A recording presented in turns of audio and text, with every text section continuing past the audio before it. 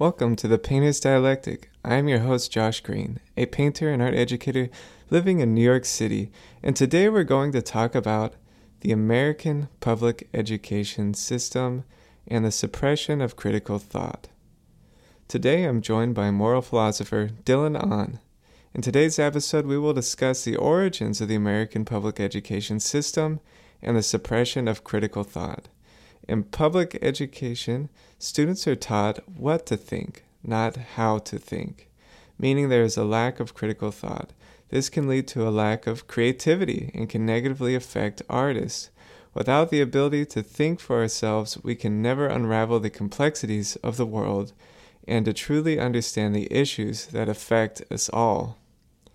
Don't just listen to the podcast, participate in it. Go to our Patreon page, The Painter's Dialectic, and subscribe. We have different tiers with behind-the-scenes content of how we develop these ideas. This will help us to continue making this meaningful content. Check out our Instagram page, The Painter's Dialectic. You can check out my Instagram page at Josh Green Artist. And you can also check out my website, joshgreenart.com. If you'd like to study with me, go to thegreenatelier.art.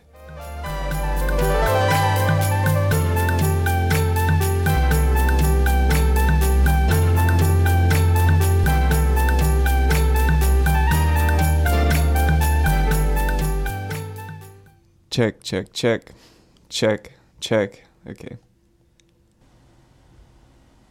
Check, check, check. Okay. All right. Dylan, welcome back to the show. Thank you. How's everything going with you? Good. Doing good. It's coming to the end of sort of term, nearly Easter. How are you doing? I'm doing good. I'm a little bit concerned. There's a lot of things on my mind and my heart, and I think we're doing good work, but I think I need to do a better job because I've been talking to civilians, and I'm very concerned. So I thought we'd continue talking about critical thinking, which, for all of history, any person who's made a positive change in the world has valued critical thought. But when I think back on my education that I received, and my school was considered a good school, I'd never learned anything about logic. I never read anything philosophical.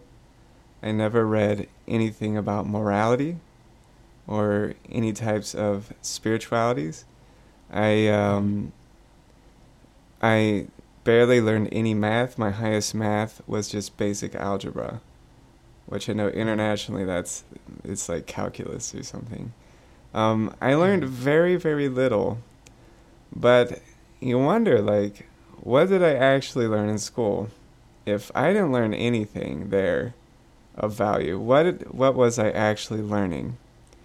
And, doing my studies into propaganda, and how art has been used to spread propaganda, I thought it might be good to take a dive into the education system in America. Now, I'm just going to say facts. Obviously, I'm trying to be influential right now. And I'm being direct. I'm telling you, the listener, that I'm trying to influence you. And I'm going to do my best to give you facts, but I'm not going to tell you what to think about them, because that would go against the whole point of this, right? And I hope that you don't immediately feel like you need to pick up a book to find your answers. Actually, your self-experience is valuable. That's one of the truest things you have. And anyone who makes progress, they do it by analyzing their self-experience, right? So I wanted to read a statement I found that I thought was really beautiful, and then I would go into the history of the American education system. But I found this week. It's called The Western Creed by Charles Tart. And I thought it was very insightful because even though I have gone through an enormous amount of education, and everyone I know who's enormously educated, they all end up thinking very similarly despite all that education. And when I read this, and I'm like, that's pretty much what I learned. And this mindset affected my life for a long time. So here's the Western Creed by Charles Tart. I believe in a material universe as the only and ultimate reality, a universe controlled by fixed physical laws and blind chance. I affirm that the universe has no creator, no objective purpose, and no objective meaning or destiny. I maintain that all the ideas about God or gods, supernatural beings, prophets, saviors, or other non-physical beings or forces are superstitious and delusions. Life and consciousness are totally identical to physical processes and arose from chance interactions of blind physical forces. Like the rest of my life and consciousness have no objective purpose, meaning, or destiny. I believe that all my judgments, values, and moralities, whether my own or others, are subjective, arising solely from biological determinants, personal history, and chance. Free will is an illusion. Therefore, the most rational values I can personally live by must be based on the knowledge that for me what pleases me is good and what pains me is bad. Those who please me or help me avoid pain are my friends. Those who pain me or keep me from my pleasures are my enemies. Rationality requires that friends and enemies be used in ways that maximize my pleasure and minimize my pain. I affirm that churches have no real use other than social support, that there are no objective sins to commit or be forgiven for, that there is no retribution for sins or reward for virtue other than that which I can arrange, directly or through others. Virtue for me is getting what I want, without being caught and punished by others. I maintain that the death of the body is the death of the mind. There is no afterlife, and all hope for such is nonsense. Okay. So I just wanted to present that. You think what you want about it, but I feel like that's where most highly educated people arrive.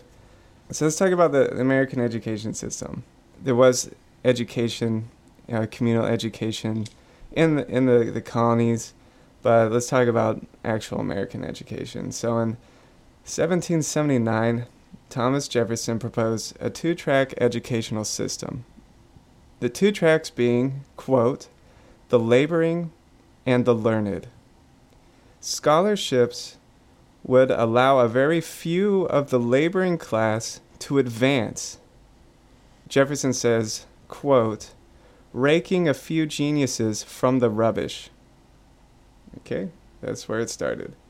1785, the Continental Congress, before the U.S. Constitution was ratified, passes a law calling for a survey of the Northwest Territory, which included what was to become the state of Ohio. The law created townships, reserving a portion of each township for a local school. From these land grants eventually came the U.S. system of land-grant universities, the state public universities that exist today. Of course, in order to create these townships, the Continental Congress assumes it has to be the right to give away or sell land that is already occupied by native people. Okay. 1790, Pennsylvania state constitution calls for free public education, but only for poor children. It is expected that rich people will pay for their child's schooling. 1805, the New York Public School Society, formed by wealthy businessmen to provide education for poor children. Schools are run on the Lancastrian model, in which a master, can teach hundreds of students in a single room. The master gives a rote lesson to the older students, who then pass it down to the younger students. These schools emphasize discipline and obedience, qualities that factory owners want in their workers. 1817. A petition is presented in the Boston Town Meeting, calls for establishing a system of free public primary schools. Main support comes from local merchants, businessmen, and wealthier artisans. Many wage earners oppose it because they don't want to pay the taxes. 1820, the first public high school in the U.S., Boston English, opens. 1820 to 1860, the percentage of people working in agriculture plummets as family farms are gobbled up by larger agricultural businesses and people are forced to look for work in towns and cities. At the same time, cities are tremendously fueled by new manufacturing industries, the influx of people from rural areas, and many immigrants from Europe, like the Irish famine, right? During the 10 years from 1846 to 1856, 3.1 million immigrants arrive, a number equal to 1/8 of the entire U.S. population. Owners of industry needed a docile, obedient workforce and looked to public schools to provide it. 1827, Massachusetts passes a law making all grades for public school open to all pupils free of charge. Okay. 1830s. By this time, most southern states have laws forbidding teaching people in slavery to read. Even so, around 5% become literate at great personal risk. 1837, very important person in American education, Horace Mann becomes head of the newly formed Massachusetts State Board of Education. Edmund Dwight, a major industrialist, thinks a State Board of Education was so important to factory owners that he offered to supplement the state's salary with extra money of his own. So then we get these businessmen investing in the creation of the public school system. Let's jump ahead. 1840s, over 1 million Irish immigrants arrived to the United States, driven out of their homelands in Ireland by the potato famine. Irish Catholics in New York City struggle for local neighborhoods' control of schools as a way of preventing their children from being force-fed Protestant curriculum. Let's talk about this guy, Horace Mann. So Horace Mann was in the U.S. House of Representatives, a key reformer of the Board of Education in Massachusetts. Now, he was looking for a new way to create a public school system, and he started looking around the world for something to mimic. He finds an incredible school system, one he wants to mimic in Prussia, what is today, Germany. So he travels to Prussia to investigate. And also Canada takes interest in Prussia too. They also go there. They meet Horace Mann. So he comes back to America and he's like, we have to copy this Prussian system. This is what America needs. And then all the important American educators go to Prussia and they get degrees from Prussia and then come back and staff all the major universities. So by 1900, most of the PhDs were trained in Prussia. And Horace Mann says, quote, the state is the father of children. Horace Mann begins working with Edward Everett, the governor of Massachusetts, and they make this Prussian school system mandatory in Massachusetts. Then in New York State, 12 schools take on the Prussian school system. Horace Mann's sister, Elizabeth Peabody of the Peabody Foundation, they set up the Prussian system in the newly conquered South. Okay? And eventually, the Prussian school system becomes the public school system. So, why on earth would they want this Prussian school system? What's so special about it? Well, in the 18th century, Prussia started, they created a free and compulsory education for their citizens after Napoleon had defeated them. Okay, and they did this because Prussia believed that they lost to Napoleon because the soldiers were thinking for themselves. They were not following orders, they were not obedient, and this led to, Napoleon taking over. So they decide that they must construct a school system there that oppresses free thought, okay, and makes people obedient. That was the focus of the school. So their values were duty, discipline, respect for authority, and the ability to follow orders. So they were creating social obedience through public indoctrination to instill this loyalty to the crown through the elimination of independent thought. So 2 key ideas for the creator of the Prussian school system, John Locke's "The human mind is a blank slate at birth," right? And Rousseau, "The state of nature will degrade without law and morality." All right, so who created the Prussian school model? Johann Gottlieb Fichte. So here's some quotes by Johann Fichte. "The schools must fashion the person and fashion him in such a way that he simply cannot will otherwise than what you wish him to will." All right, so the goal is to remove free will. Here's another quote. "Education should aim at destroying free will so that after pupils are thus schooled, they will be incapable throughout the rest of their lives of thinking or acting otherwise than as the schoolmasters would have wished. When this technique has been perfected, every government that has been in charge of education for more than one generation will be able to control its subjects securely without the need of armies or police." So Johann Fichte was giving these lectures in 1807 in Poland that was occupied by Napoleon. He showed the importance of taking away free will and making a really strong Prussian state, a Prussian people. He saw communities within that, like the Jewish people. He considered the Jews a state within a state. So he saw them as a threat. Anyone who wasn't cohering to this group was a threat. So Johann Fichte is actually considered the spiritual father of modern neo-Nazism. Okay. And so how did that school system play out for the Germans? Making a docile and obedient public?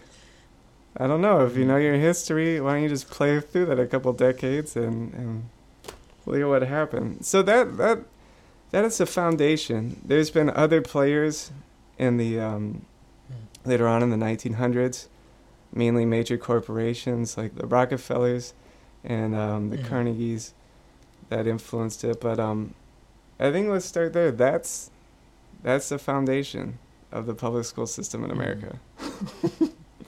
Yeah, I mean, so I don't know, I'm not really familiar with the American education system. Yeah. Sort of, I was brought up on like the Hong Kong education system and a little bit of Australia, and I didn't really go to a local school, I went to an international school. And it seems that the problem exists sort of in both ways, right? In one sort of way, right, in the way that you've sort of laid out for us, is that if the government, or if it's a centralized governance of the education system, it's politicized, right? It's used effectively as a means of, if you'd like, providing an education that is in line with the ideals and with the sort of thing that the government wants you to know. And I think there's that famous comic by Calvin and Hobbes, which is like, no government is willing to give their children the education to overthrow themselves. That would be idiotic, right? So there's a question of power here. And I think the Canadian Prime Minister, Justin Trudeau, said pretty much the same thing, right? No political system will allow, right, any of its candidates to be able to overthrow themselves, right? If you're given a system, that system is a self-perpetuating system. It must, by design, allow itself to survive, right? Mm-hmm. Otherwise, why would it, right? So there's an element of problem there when it's a centralized education, when it's dictated by the government.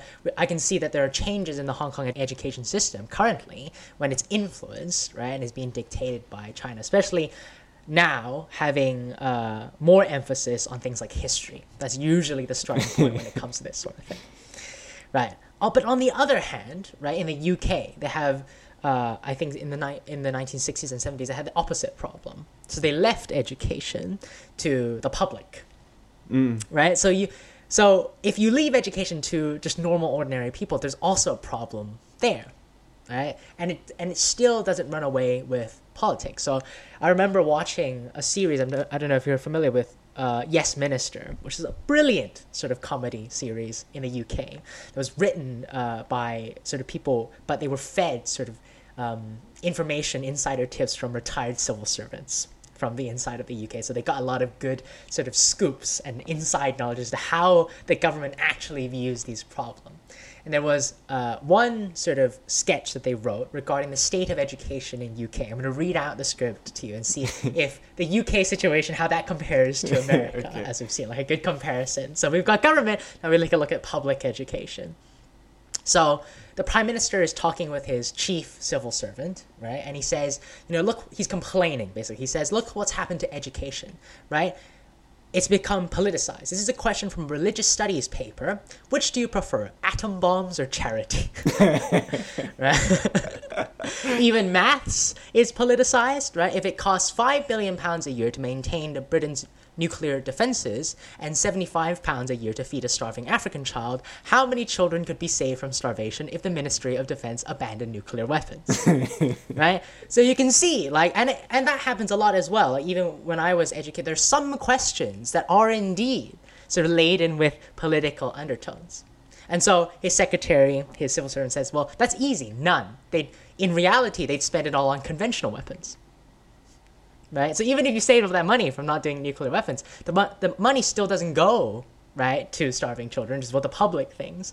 The government knows full well that even if that was the case, the money would go to conventional arms anyway. In any case, right, his secretary says, it doesn't really matter, right? It's just a sum, 5 billion divided by 75.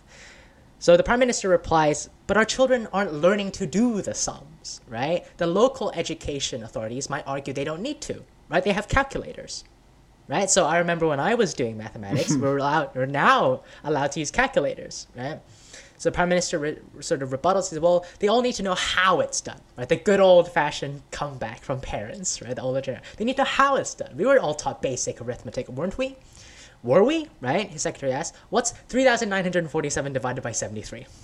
Right? You know how to do it, right? So it's like, oh, well, I need a pencil and paper to do that, but I could do it when I left school. His secretary says, well, but now you'd use a calculator, right? That's not the point, right? The prime minister says, well, look at Latin. Hardly anybody knows that now, right? Surely you're not saying that Latin, mathematics is as useless as Latin. Well, so his secretary is educated in Oxford, so he sort of says something in Latin. The prime minister says, well, I can't believe it. Like, how could you argue that this is useless? You had a strict academic upbringing. Are you denying the value of it? The secretary says, what's the use of it? I can't even call upon it in conversation with the Prime Minister of Great Britain. So what's the point, right? Education in this country is a disaster. We're supposed to prepare children for work. Most of the time, they're bored stiff, right? And so his secretary retorts with, well, I should have thought that being bored stiff was an excellent preparation for work, for the working life, right? And so the Prime Minister still wants to argue. He says, well, the school leaving age was raised to 16, right? Bearing in mind this is 40 to 60 years ago. Now it's 18, right? People are being educated at least in middle school to 18, but they say the school leaving age was raised to 16. But they're learning less, right? And his secretary says, well, we didn't raise it so they'd learn more. We raised it to keep the teenagers off the job market to hold down the unemployment figures. So the Prime Minister says, are you saying that there's nothing wrong with education? And his secretary says, well, of course not. It's a joke. It's always been a joke. By leaving it in the hand of the local councillors, the local public people, it will always remain a joke. Half of them are your enemies, and the other half the sort of friends that make you prefer your enemies. So the Prime Minister says, so what are you trying to say? Well, he says, the education will never get any better as long as it's subject to all that tomfoolery in the town halls. Right? If everybody has an opinion on what should be learned and everybody thinks that there's a version of what should, well, nobody can decide. And that's happening as well. Every school system has their own version of what should be taught. And so there's a huge disparity, as we've seen in the UK and in other places, of the level of education. Right?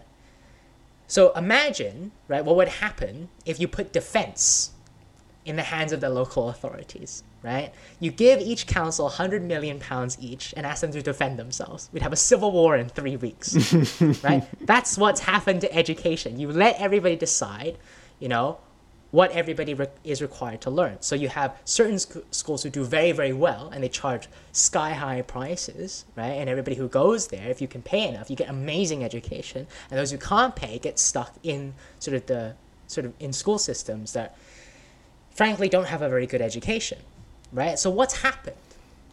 So he explains. Why? Because nobody thinks education is serious the way defense is serious. That's why, right? Defense is not left in the hands of the local authority because everybody knows it's a joke, right? You just don't leave important matters in the hands of those clowns, is what he says. Right? And he says, well, Prime Minister, you've left education to them. One must assume that until now you're raising this issue, you must have attached very little importance to education until this point. That's why you're arguing with me, right? So the Prime Minister responds, well, it is important. It could lose me the next election. Right? So his secretary goes, in my naivety, I thought you were concerned about the future of our children. Right? And the Prime Minister responds with a brilliant ending line. He says, yes, that too. After all, they get the vote at 18. So, as you can see, right, either way, in the eyes of the government, this is like a political issue, right? This is, from their point of view, education is never going to be about the future of our children and the future of how they're supposed to think. The value in education in the eyes of the government is what they're supposed to think that will help best serve the government's interest. Particularly, if it's a democracy, then it's the vote, right? Or it's the unemployment figures. Or if you're a dictatorship, it's, the propaganda, right? It's how you can sway the public to do your bidding, to be in line, right? To toe the national line in the case of China and in Hong Kong. So what do we do, right? If we leave it in the hands of the government, we're screwed. If we leave it in the hand of the local councillors, we're screwed. Because if the government cares too much, we're screwed. If the government doesn't care at all and leaves it to just the schools to do what they want, we're also screwed. So what do we do? It seems that we're in a big pickle. It's a mess. So, all right, how about this? Here's a thought experiment. What's at the foundation of these political systems? I think it might be fear. I think we might live in a fear-based system. I think Europe has been in fear-based systems for a very, very long time. And so how do you know if you're in a fear-based system?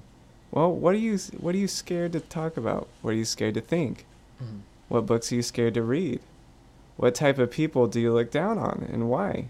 Are the feelings you have throughout the day stress, anxiety, depression, panic? Do you worry about the future? Do you feel like you can't act in ways you want to act? And that everyone's just acting for themselves, trying to get as much for them? I think when I look at a place like New York City, I can see fear everywhere. It's and let's talk about the different flavors of fear. There's greed, ambition, shame and guilt, probably very prominent types of fears that I see. So if we're taught to fear the person teaching us, we're taught to fear the system, like, the tax system. I'm not a W-2 employee. I do my own work, and it's very complicated and expensive for me to do my taxes. Wouldn't it be great if I could reach out to the IRS and get an education on how to do them properly? And everyone will tell you, no, don't do that. They are not your friend. They're there to catch you. It doesn't make you want taxes. Do you want me to do them right? I want to do them right. I don't want to do them wrong. So now I have to go pay people to educate me. That's not the government. I have to hire an accountant. I have to hire these people, or pay some stupid website like TurboTax. I have to pay my taxes.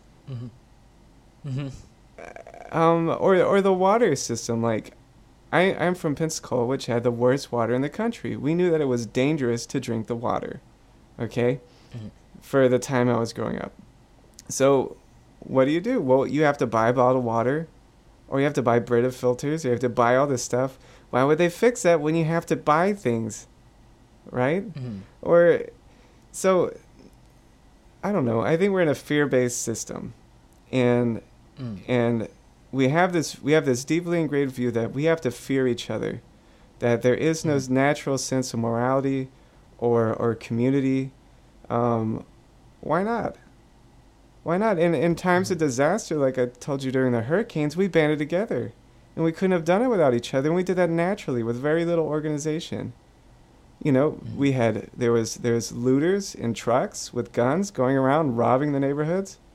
We armed ourselves. We put up gates in the neighborhood. We had people driving around patrolling to make sure no one was stealing. We were sharing food. We became a little government when we needed to be. So why do we feel like we have to fear everyone? I don't know. I'll pass it back to you. That's a really good point, right? Actually, I was approached by a philosopher sort of who was based in Nepal and also based in Hong Kong, who's starting his own brand of philosophy, what he calls fearism. And he believes, as you do, he believes that the essence of all human endeavors is fear, right? When I reviewed his book, he asked me to review one of his sort of recent books about this concept. I said that is true, but there's also a more fundamental reason as to why we fear, right? We only fear when we care about losing something, right? Then we must have a reason to fear, and that fundamental reason ultimately comes back to an element of desire, right? We fear to lose our lives because we like living, right? We fear to starve because we like not dying and not suffering, right? Similar to the original sort of bit that you sort of mentioned, right? We like things. We have an inclination and aversion to certain things, which is why we fear not having the things we like and fear, things we don't like happening to us. So, like in the series Yes Minister, they point out a very good question, right? The Prime Minister, or in that sense, when he was still a minister, believed that government was about morality, doing the right thing, right? His secretary, Sir Humphrey, thinks that government is not about moral issues. That's the church's job. Government is about chaos, anarchy, or stability. That's it. It doesn't deal with anything to do with what should be done, what is right, or what is wrong. All it offers is a sense of stability. And a lot of clever people have figured out that in order for the government to survive, in order for the government to keep their jobs, it would be better, right, to always have the threat of instability, just so that the public forgets, right, that once you lose us, you lose the precious stability, right? Once you have seen chaos, then you'll see the value of the great almighty government providing you the means of sort of security and stability, right? Even if it costs your freedoms, right? So I remember writing an article, as I was in Hong Kong at the time, during the Hong Kong protests, the democratic protests. I read an article at the time as to why I didn't partake. Because at my point of view, right, I realized that the protests, right, the Chinese government didn't do anything in response, right? They didn't send any military. They left the military just in their camps. They didn't do anything. They just left us to tear everything up, right? All they did was nominally appoint a national security member of staff here, but they didn't really do anything, not until the end when they started arresting journalists. I was wondering why they left us alone for so long. And it turned out that when our democratic protests turned into riots, we have played directly into what the Chinese government actually wanted.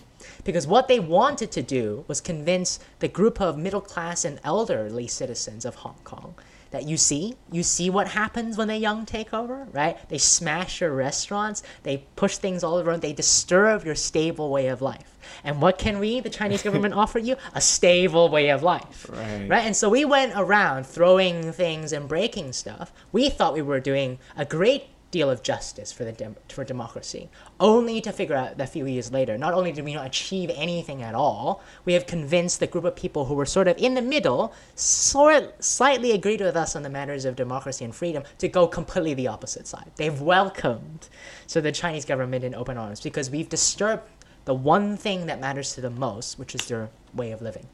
Right? If you stop people, if you block up the roads and you break their restaurants, you stop people being able to put food on the table, you stop their income, right? We have a phrase in Chinese that if we take away someone's income, it's like killing their parents, right?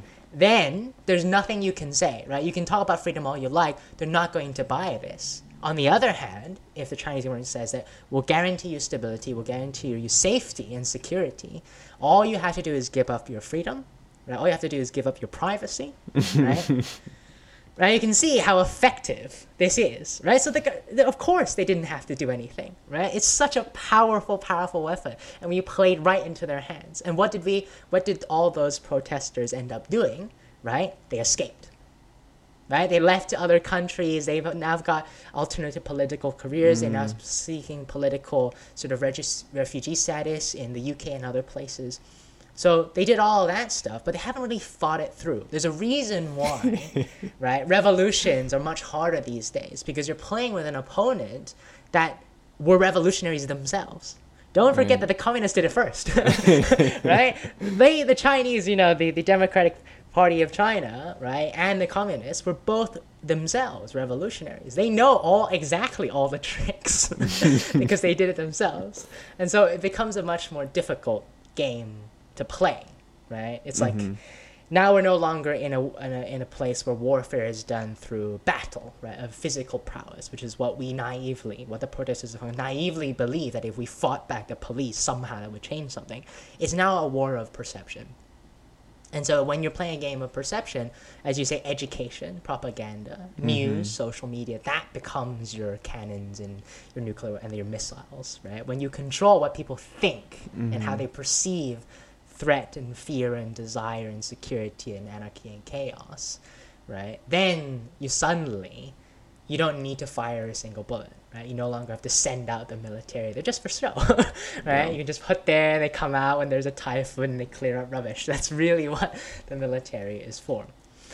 That's horrifying, but you can't deny it's also very impressive. It's like, well played. Yeah. Something very similar I experienced here in America during the summer of 2020. With all the Black Lives Matter protests. I think the same game. If you control the camera frame and where it's pointing, you control the entire direction of it all. If you just show only the worst absolute thing that's happening, right? And I remember protesting, during lockdowns, during the pandemic. It was terrifying to be out there. And then protesting in the South, we had the Ku Klux Klan driving through, throwing flyers out. We had someone drive a car through the crowd and hit people. I heard about people around Florida getting shot in the head with the rubber bullets, losing their eyes or becoming permanently brain damaged. And what did we accomplish? Yeah. I don't. And when the BLM movement happened, a lot of people donated money, only to find out a few years later all that money went into the pockets of the organizers. They didn't go into supporting any of the sort of people involved. And so, when you mention the idea of the small government, that is reminiscent of like the libertarian ideals of the beginnings of America, right? They had this idea that government shouldn't be this all sort of grasping, all-encompassing power. The state should be allowed to run themselves, right? The less the government or the central government is involved in people's lives, perhaps the better, because the less power is in the hands of only a few people. But of course now, once you have parties, right, the states are technically also part of a bigger group, right? You can't help but sort of end up with a big group. And so, because it's easier to organize, and if you have money and if you have power, you can always bring people to your side. So very quickly you try this form of unification, you have a big government at the end of the day. But you share a very similar view with sort of some Chinese philosophers at the time, right? So Lao Tzu, the founder of Taoism, believed in the same thing. He believed fundamentally that the government shouldn't mess with people's private lives. The government should be there, right, for legal reasons, right, to monitor the safety and the basic needs of people, and that's it. Everything else should be left to, the private lives of people. Understandably, a lot of people disagree, right? Because of all of these concerns, which is why Taoism and that Lao Tzu also has like an underlying condition. This will only work if you fix the value problem, right? The moral problem. And that stems ultimately from a desire problem. If desire is out of check, right? If people want things to a extended degree, no matter how big or small or how libertarian or how sort of much of a dictatorship you have, it will not make a difference, right? If people are willing to be happy with little, right? If they're critical thinkers, if they're rational, then a small government is best. If they're full of desire, then inevitably you'll end up with, a large, powerful government, even if that means corruption, even if that means a lot of terrible things happening. So it's actually the people's values that determines the system, and the system that determines the type of government you have. Well, who right? determines And then, of course, the that in people's itself... values? Who culturally instills these desires? Exactly. And then you have like a cycle. So once you have the system and once you have the people in power, they will try and sort of keep the same values that got them elected in the first place, right? Because that was their ladder up. That was the very thing that sort of supported their rise to the top. So ideally, they want to keep it the same. So now you have a self-perpetuating cyclical system until, right, you have a revolution where a group of people who don't share the same values overthrow the entire thing overboard. Or you have a very slow sort of, as you move through time, very slow, progressive changing of values, right? When it comes to, for instance, slavery or racism or sexism, when you have a very, very, very, very slow but bottom-up change of values. But that takes a lot of time. It sure does. Right? Most people prefer to go for the guns. Right? But even the guns don't really last, right? I cite a very famous example of the French Revolution. People, people who believe a lot in democracies and revolutions, even when we had the Hong Kong protests, a lot of people cited the French Revolution as one of their inspirations, not acknowledging the fact that, one, it failed horribly, right? Immediately after the French Revolution, Napoleon came along and became emperor of France. So that worked fantastic for democracy. And two, they were very, very violent and very, very cruel, right? They were democratic, sure, but they were very immoral. They killed anybody which they considered to be sort of the upper classes, without trial, without a fair sort of judgment. They just decapitated people left, right, and center. So very quickly, Napoleon came and gained the support of people and crowned himself emperor again. And so, despite our love of freedom, right, sometimes we lose sight of other things that make freedom possible. So, Confucius and Lao Tzu disagree on that point. Confucius is very legalistic. He thinks that as long as we have good systems in place, good legal system in place, and we have a lot of rules, the more laws, right, we have, the more consequences. If we beat, children with a stick, we'll get them to behave the way we want to behave. Unfortunately, Lao Tzu thinks that it ultimately comes down to a desire issue, right? Emperors fight each other for kingdoms, the dukes fight each other for territory, right? Merchants fight each other for product, right? Farmers fight each other for basic land, right? In terms of, where they can grow their crops. And people fight each other for, for money at the end of the day, right? Or power, or influence, or whatever, or honor.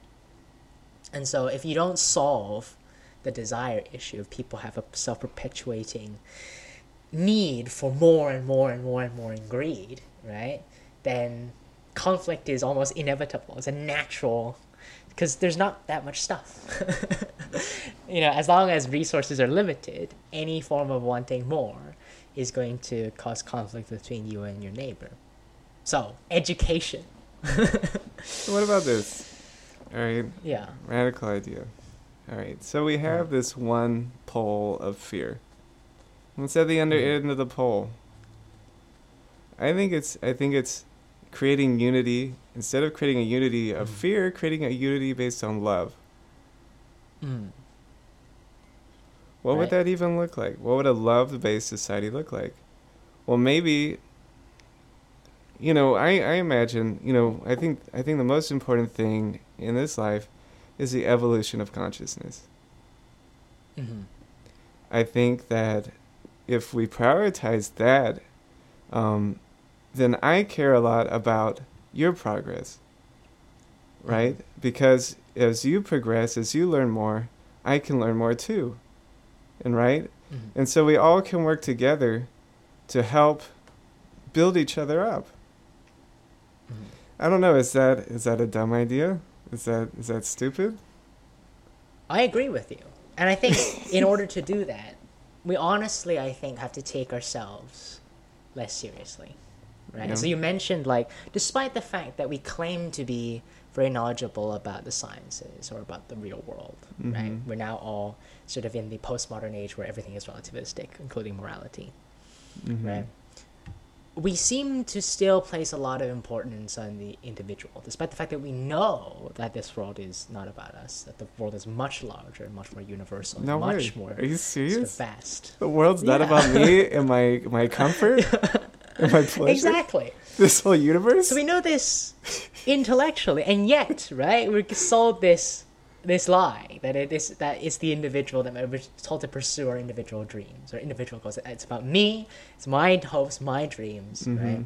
And so that reminds me of a very wonderful and beautiful speech sort of made by Carl Sagan, who was like a science communicator, particularly dealing with astronomy, and he sort of made this speech that really impacted me, and I sort of quoted and paraphrased some of this speech when during our high school graduation.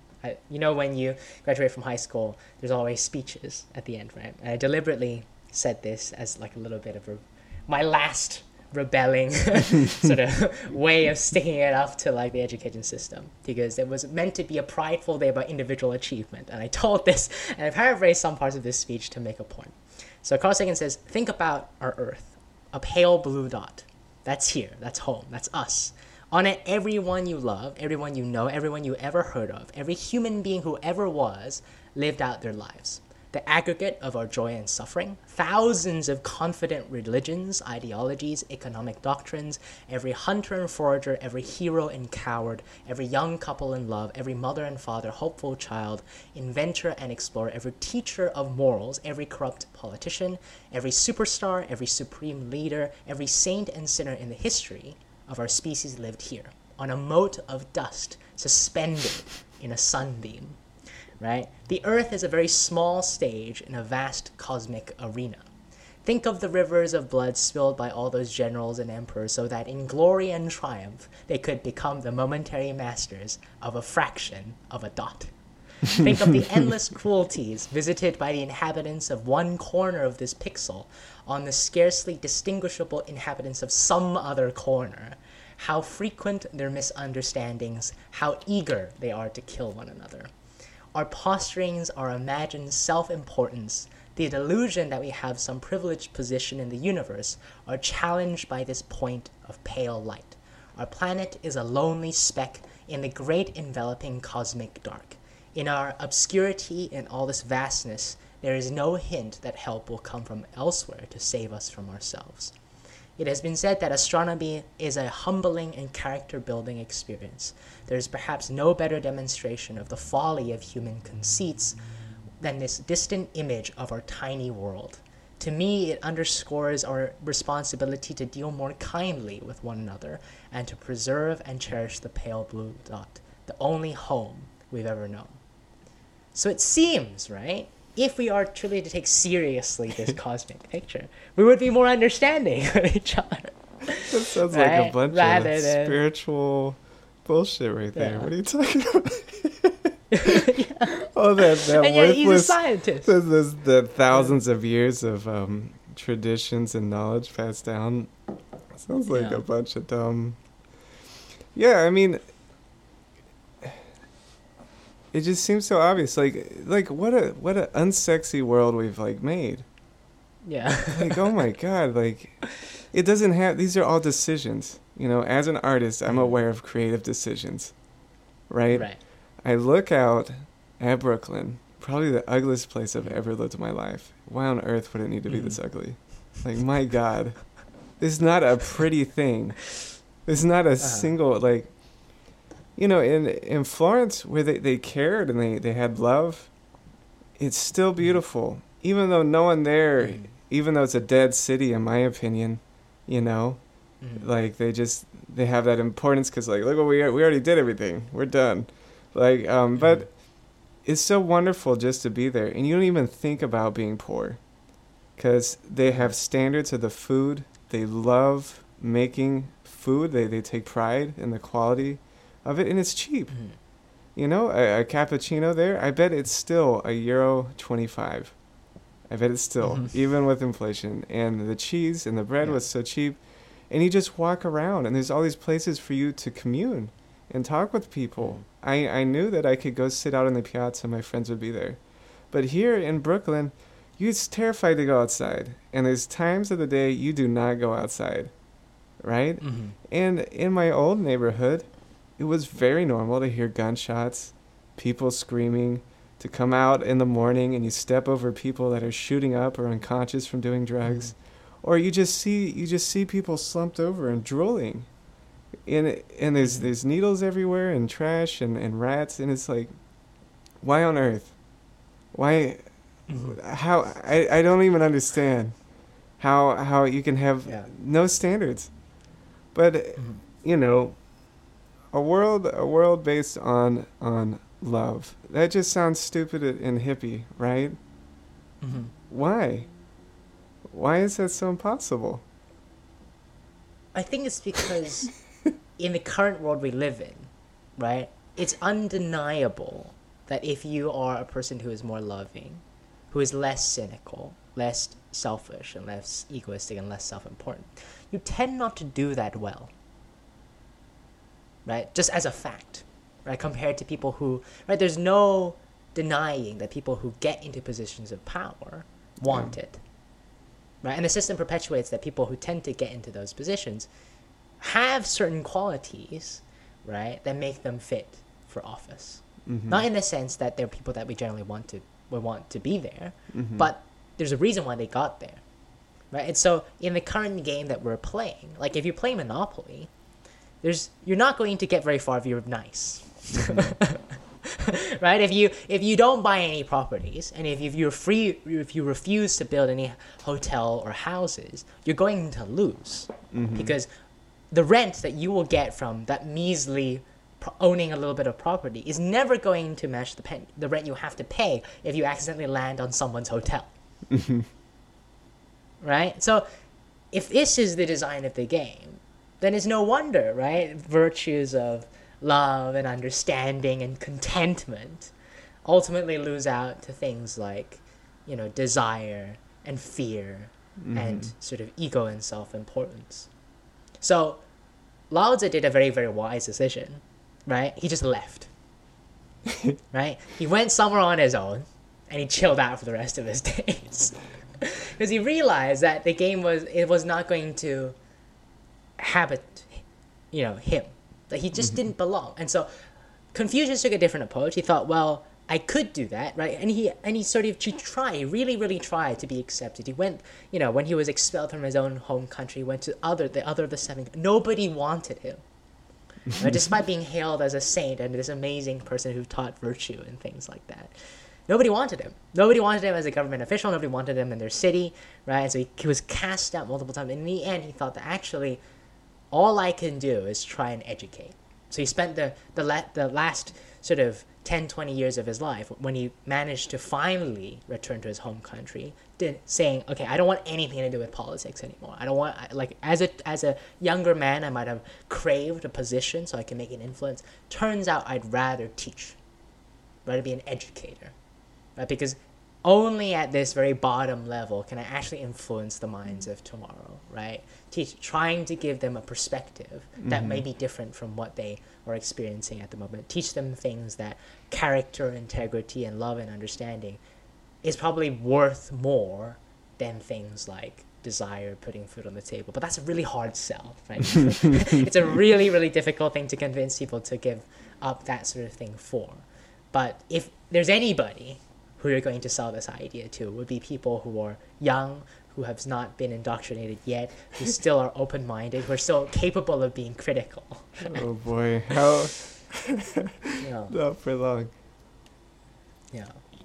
So to sort of bring this close to like an end and like a summary, I'd like to sort of read you something that I've actually written myself like a few years ago, like an attempt at almost like a kid's children's story, and it's called like The Otherworldly Visitor, right? And the story goes a little bit something like this: an alien sort of walks into a bar, orders a Coke. This is not the beginning of a joke, by the way, although it sounds like, you know, and the Coke is a particular drink he has somehow heard of, right? So next to him sits a person relaxing at the end of their workday, and the alien says, exclaims, "Greetings, right? I'm new around here, right? Obviously, I'm an alien. Would you mind helping me with a few questions, right? New to Earth." So not expecting conversation, the other person is started into polite compliance, like, okay, you know, and the alien widens his facial muscles into an expression that he now knows is called a smile. And he says, "Thank you. Can I ask, what is it that you do?" Surprised at like such a personal question, he was probably expecting, where's the bathroom, where's so-and-so. But he was amused by the interest. The person says, well, I happen to work for CERN, right? I'm a scientist, basically. I work with atoms, that sort of thing. The alien goes, well, fascinating. Please tell me more. What do people of this world know about this sort of stuff? It's like, oh, okay, well, I'll try and explain this in like layman's terms. And the alien sort of interjects like, okay, but please be elaborate. I'm a student of these matters, right? I've traveled this far. I want to know. And so, okay, I see. So you must also be an aspiring scientist. So here goes. So what we understand is that the world is made up of things. And what we've seen is that these things comprise of smaller constituent parts, right? My job as a scientist at CERN is to take these things and then smash them together with a machine called a particle accelerator. From this, we're able to discern even smaller bits that make up the world. Of course, technically speaking, all of the bits are the same, but they behave differently, so we call them different names to differentiate them. To use an example, it's a bit like studying water, right? It can be ice, it can be steam, but it's fundamentally the same stuff. Science is the study of how this stuff behaves, right? And working out how the world works from the behavior of this stuff. And the alien sort of asks, so why can't you just look at it? Why do you have to smash it apart with machines? Well, the scientist sort of grins, like, that's a great question. Let me put it this way. In the history of the human knowledge of the natural world, we can divide our investigation into three aspects. One is how we perceive the world, two is what we know about the world, and three, how the world really is. Right? So we started off acquiring knowledge based on how we perceive the world, right? And thus assuming this is just how the world really is. But as we got better at scientific inquiry, we came to realize that the gap between perception and our knowledge of the world was getting wider. So how we perceive the world with our senses was getting farther and farther away from the results we obtained from experimentation using increasingly advanced equipment and improved methods. So this told us two things. Firstly, that our perceptions aren't that great at telling us about the world, and there was a very good reason for that. Our minds only need to tell us their best guesses, the best story or version of the world that would keep us alive. And it has no real evolutionary drive for grasping how the world actually is. We knew, therefore, that we needed to remove the human element from our methods to deal with our biases. So, secondly, this hinted that they were getting closer to how the world really is. But there is no way of telling us how far there is to go, though we are definitely sure that we are farther along than before. You mentioned that all this stuff was fundamentally the same. So what do you mean by that? Well, thanks to a little someone by the name of Albert Einstein, what we've theorized is that all matter is an expression of energy acting in a certain way. And we've come to acknowledge that the differences between things can consist in how things behave at higher levels, as well as in what they are fundamentally. But the universe began with only one set of ingredients, if you'd like.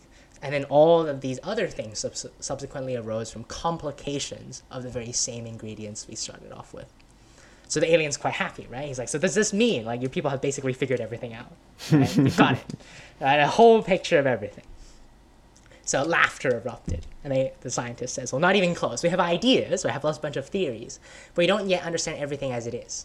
We can't, right? We don't even know what we don't know about, right? The things we look for are very, very small, and the descriptions we have of how things work at tiny levels are perpetually being limited to our current knowledge and imagination. We have difficulty working out from the smallest scales we have to describe how big things work. Correspondingly, we might have great explanations of how big stuff works, yet we can't seem to work down from that to the smaller stuff. Something just is missing between the two to make the puzzle fit together. But when we have that, we may just have a theory of everything. And so the alien asks, so does anything exist other than stuff, right?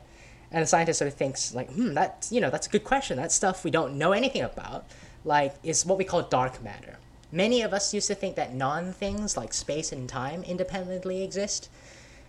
that you could define a point in space and measure the passage of time in absolute terms. But then we decided that actually these two things, space and time, are better defined by descriptions of how stuff is in relation to itself, right? So space is much more accurately defined as the positional relationship between objects. Positions in space have meaning in as much as they have relative descriptions of where things are and how they behave relative to each other. When we say that space is expanding, what we are really saying is that things are moving away from each other.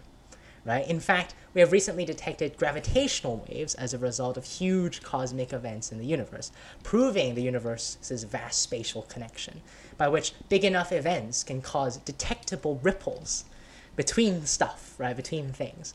All matter, all things, can poetically be said to be connected or related spatially. And Einstein told us as much as well. So then there is time, right? If space wasn't enough of a mind break, right? There's also time. There is no tick-tock in the universe to count the seconds, right? Time is measured in relative changes. Matter moves and then vibrates, and our experience of this change gives us time. Not only this, but space and time are intimately related. We move through both simultaneously. Space is really space-time. The passage through space-time is malleable, depending on one's relative speed compared to other objects and one's experience of an attractive force called gravity, which arises between matter. We call this effect time dilation. So if you put atomic clocks in a fast-moving rocket and on a shelf at home or on top of a mountain at the bottom, the clocks themselves will start to go out of sync. They are literally experiencing the change of time differently, which is an amazing blow to our intuition with this sort of stuff. So the alien pondered all of this, right? He basically just got a full universe in 10 seconds, in like 10 minutes, in a sitting. And so he finally spoke, and he said, so what does all of this mean? Okay, so it seems like we've reached a point in science where you, even though you might not know everything, but you have a very good grasp of most things, from really big to the really small. So are you telling me that all matter basically consists of the same stuff, that we each experience the differences subjectively, and we are basically imaginations of ourselves, right? So the scientist nearly falls off their seat, and he's like, whoa, wait, okay, well, I can't say that for sure. That's a huge leap in conclusion, but it's a possibility. But it's bad practice to jump to conclusions quickly, right? Science progresses slowly and methodically. So the alien asks, well, so what do you do with all this knowledge, right? What do you do with this context of the world then? What gets you up in the morning, and what's the point? Like the big question, right? Then there's like a furrowing of eyebrows, right? He says that the sort of scientist says, well, that's not necessarily my expertise, right? Maybe those questions are best left for the philosophers, right, if you'd like.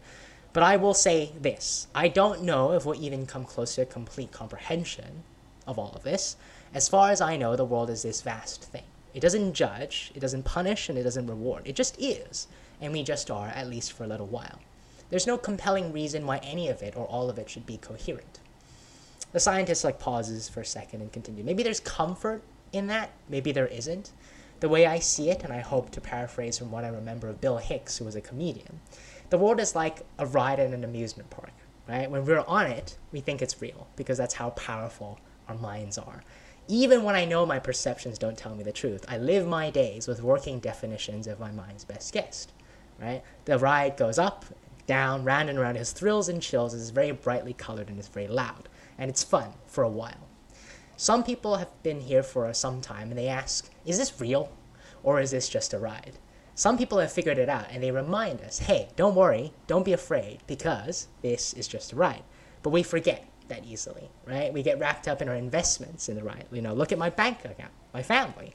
This has to be real, right? Of course, it being not real isn't really a problem in itself because, after all, it's just a ride. But we can affect our experiences of this ride. We have choices. We can express what we feel. Fear, right, to bring it back to something you mentioned, makes us want to shut ourselves from others, antagonize, alienate, and separate. It makes us jealous, angry, prideful, indifferent. Love, instead, sees us all as one, of the same stuff, right? It reminds us that we can choose to be compassionate, decent, and kind. We can share and help and care for one another. Maybe when we adopt that, we can have a better chance at exploring space, right? Out towards the universe and deep within ourselves. We have just one admission to this ride, unfortunately. At some point, we'll do everything for the last time, right? We'll eat our last meal, see our friends for the last time. And here's the kicker. We won't know that it's going to be the last time. So when you ask me what the point is, well, I hope to discover more about the world and my place within it. But when it comes down to choosing how to live, and here's some advice, right? We're not just here for us, right? We're here to be there for each other, to help each other through struggle until we pass. And that's really it, right? Good people try and do good things for others. That's it. That's the entire game plan. The end, right? We have so much to give, and we have to try, even if it doesn't work out for us ultimately. And that's okay, because, right, it's just a ride. So the alien sort of nodding in tune with what the scientist is saying sort of smiles, right? And there's a consonance between what he knew of the universe and the words of the scientist. So he takes one more sip of his coffee and he heads out the door, sort of satisfied with the conversation.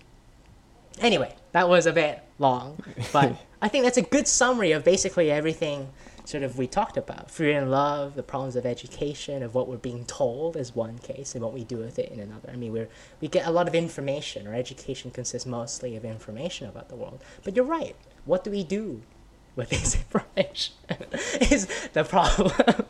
Right? We know so much. We're the most knowledgeable generation there's ever been. We know so much. And yet, we seem quite lost. Yeah, I'm thinking now, let's give some practical advice. Okay, so that's all great theory. If you study any philosophy, it makes sense to care about defining the good, acting from a place of love, and being critical. That's just foundational philosophy. But so at moments when we were upset with the system, we lashed out in these protests, right? We lashed out. Right. We were acting from a place of fear, and I remember the whole time I was very scared that something bad was going to happen to us. What if instead of lashing out in fear, we came from a place of love? And what would that look like? If instead of all those protesters going out and doing all that stuff, what if they all became police? What if every single one of those protesters who really cared about this issue actually became police? Or what if all these people that care about global warming, what if they all became environmental scientists? Or if they all started doing that? Or me, I care about education. I care about the evolution of consciousness, right? And as a painter alone in my studio, a lot of times I feel very useless and selfish. That's one reason why I made this, right? What if everyone who cared about education and actually helping people went and became educators?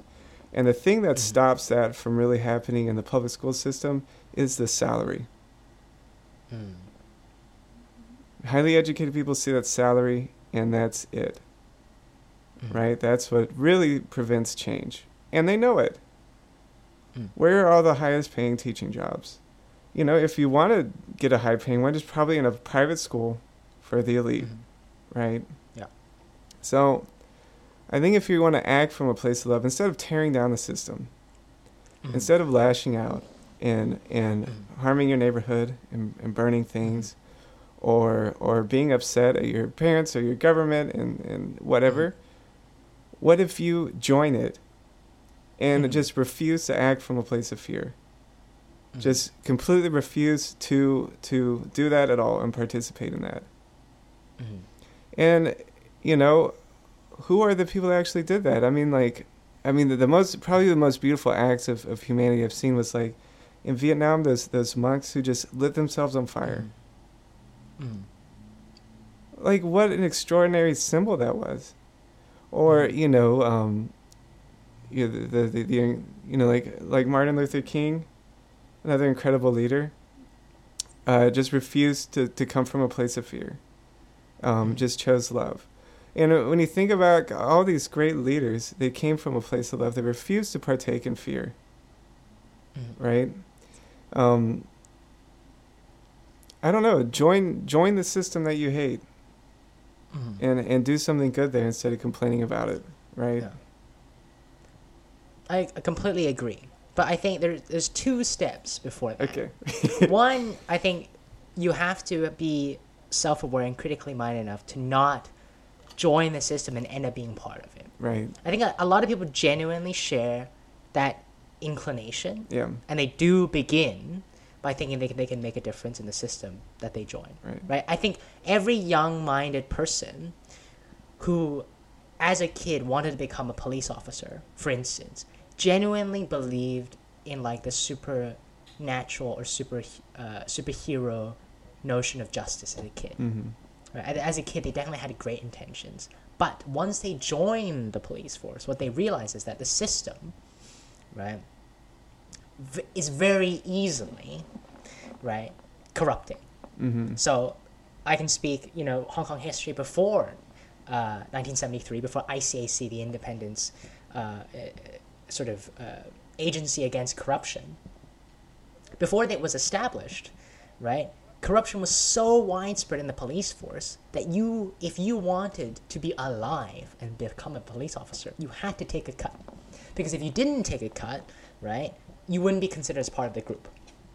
And so you wouldn't live for very long, right? So if that is the choice, you have no choice, right? Effectively, you can choose to die and end up contributing nothing to the system, or you can take the money and being part of the system, right? So I'm not saying that it's to that degree, but you can definitely see that police officers that even who begin as well-meaning sort of individuals end up not being able to make a difference as a result of that, of just being influenced. So one, it's the mental strength to be able to, and that takes a lot of a lot of self-love in the beginning, right?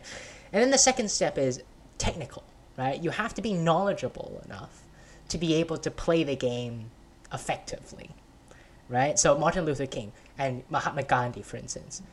Gandhi was a lawyer, right? So he didn't do this out of just nowhere. He wasn't just some random guy. He knew the legal system, right? He studied law at UCL. He studied law at the UK, right? And so he brings an element of expertise. He has to have a technical skill set, right, in order to actually make a difference. So one is about mental strength, one is about technical skill set. And then third, right, once you're in the system, you have to recognize that you also need support. You can't do it alone, right? Because if you're doing it alone, you're doing anti-corruption alone in a police force, right? You're so screwed, right? Like, you'll be dead by morning, right? So you need a lot of help, but you need to be able to have social power. And so these three traits, like the people that you raised, Martin Luther King, these leaders had that ability. They realized that they couldn't do it themselves. They realized they couldn't do it without a skill set, right? And they realized they couldn't do it with like a personal sort of belief or some sort of mental strength. Otherwise, very quickly they would be, they would just join the club, as it were. And so I completely agree, right? I fully intend to, against the sort of advice of many good friends who have left Hong Kong, fully intend to go back to Hong Kong to become an educator, become a teacher, knowing full well that jail is a very, very possible thing, right? But I consider Bertrand Russell, who was a philosopher who taught at the University of Cambridge, who was a professor there. He went to jail for being a pacifist during the Second World War, right? He spoke out against sort of human violence, right? And he wrote a lot and he did some of his best philosophical work in jail, right? Nothing like a bit of quiet time, right? But if you truly believe in something, then you can't run away, right? So I'm not saying that the protesters and the people who were fighting for democracy did a bad thing, right? I think they generally came from a good place. But one, they lacked the technical ability, and they lacked the genuine social support required for change to happen. Right? As you say, you have to go into the belly of the beast. Right? We no longer live in a time where, people, nor ordinary people, raising arms against the government can generally be effective. And no. We're just so technologically outmatched in every way. There's just no way of doing that thing anymore. So we have to be smart about it. And so yes, I fully agree. When you're doing your education, you're starting a new school now. When you're doing this podcast, yeah, these are the ways to try and use, right? We're fully aware that the podcasting industry is in of itself, right, in service, in majority of a system in of itself. Yeah. But we're very much trying to use it to the best of our advantage. So you're saying, okay, not only join, but you need to get a technical education so you really understand this system well, right? And then you need support, right? So you're not going in alone. You need a group of people who think like you to help support you as you go through this. Yeah. And it's not just technical knowledge about the particular field you're doing. I'm talking about knowledge, what Aristotle would call practical wisdom. Okay. Right? You need to know how to not just know the rules of the game, but also play the game well. So there was that funny phrase from an old Chinese comedy, an old Hong Kong comedy, which deals with corruption in sort of the Qing dynasty. It says, like, decent, right? Sort of corrupt and evil sort of government officials are evil, but decent politicians have to be even more evil. Right? So, Yeah. because, you know, I don't know, like, I just think I really like Lao Tzu, but I think going out to live in the mountains, that's it. And you know, people looking for spiritual development, it's easy in a temple. mm-hmm. Try to be an enlightened person in Yeah. a place like New York City, and with all this social pressure and money issues. This is where those people need to be, or anywhere, just anywhere in life. Yeah. Work on the people around you, you know? Yeah. The mountain temple stuff is good if good. you don't have, like, the first aspect. If you don't have the mental strength and you're genuinely concerned about the system having an influence on your own mind. Right. Which is true. Like, you can't deny that the outward world is going to have an influence. So if that is the case, right, you can't maintain your own values. Yeah. Right? You know that you're susceptible. So the mountain temple route might be a good idea. You go into some cabin in the woods somewhere and take a little bit of time off to practice some self-love, right? Self-cultivate. But if you can do it, then you better make yourself useful. And that's the same with Buddhism, right? In the beginning, like, the majority of the Buddhist community are of the first type. But to the people who can maintain their level of mental strength, there's a particular sutra that's quite funny, which involves an enlightened individual basically giving a spanking to all of the top disciples of the Buddha.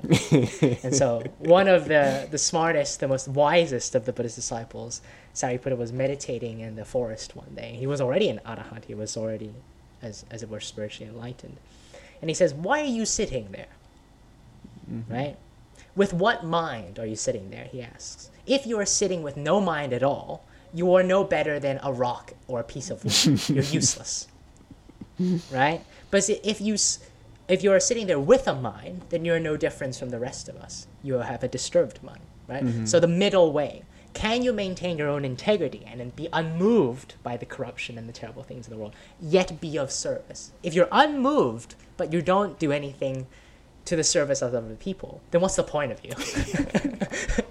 Right? So basically gave this verbal spanking, right? And so it's a very funny sort of sutra in Buddhism because it's trying to get people who do fall into the first category, who just look out for themselves and their own peace, to try and shift them towards, okay, you have a skill set and you have the ability to genuinely be a good influence in the world if you'd like, right?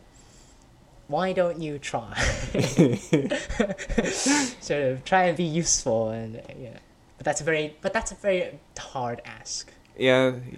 I mean, you know, I'm upset right now, so I'm like saying this stuff, but you're being very reasonable and then showing me how complex the situation is. Yeah. It's very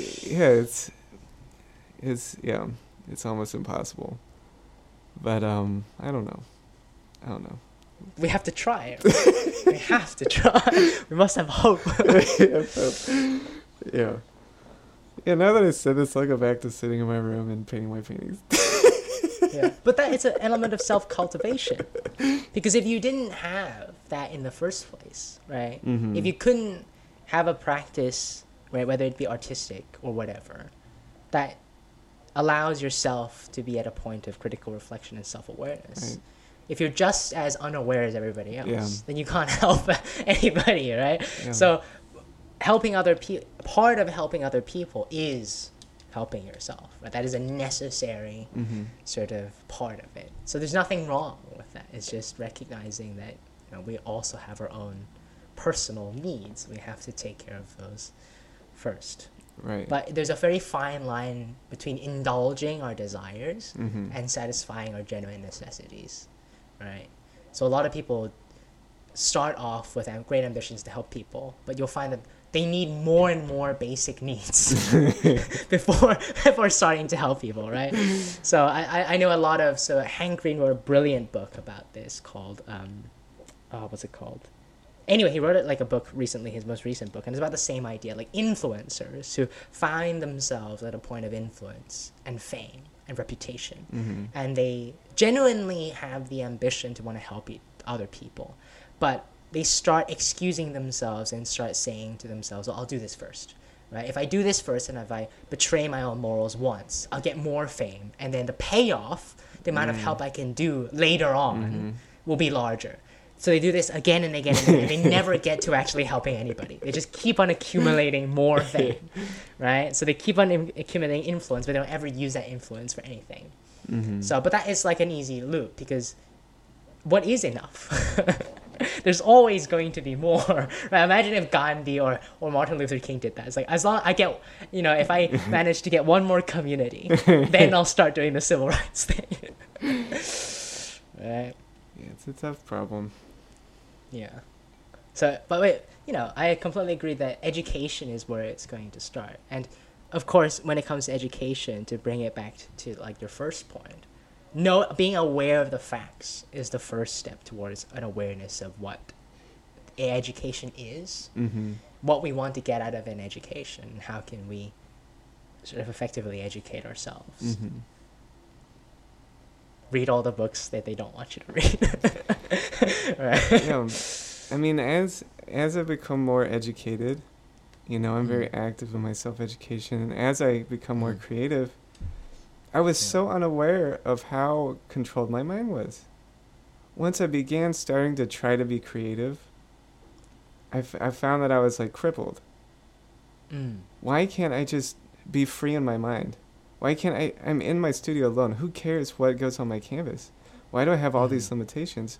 Or like when I start being intellectually, you know, more adventurous, why do I instantly just shut people down that I believe are too dumb to listen to? Like, I thought I was really free thinking, but actually I wasn't. And even now, like, I know that there's many more walls that I don't even know about. I know I'm still extremely biased, and that it's going to take years and years to actually become more free, you know? Yeah. It's never done. But like the scientist says, we know we were freer than before. We're freer than before, that's right. We're making progress.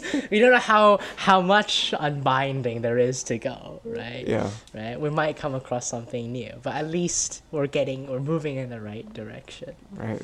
That has to be a good thing. All right. With that, yeah, we're both swimming in a deep, dark ocean with no way to measure how far we've gone, right? But we end with a message of hope. That's the... We just know that we're moving. Yeah. All right. Well, thank you, Dylan. And thank you for everyone listening, and I hope that you are critically creative.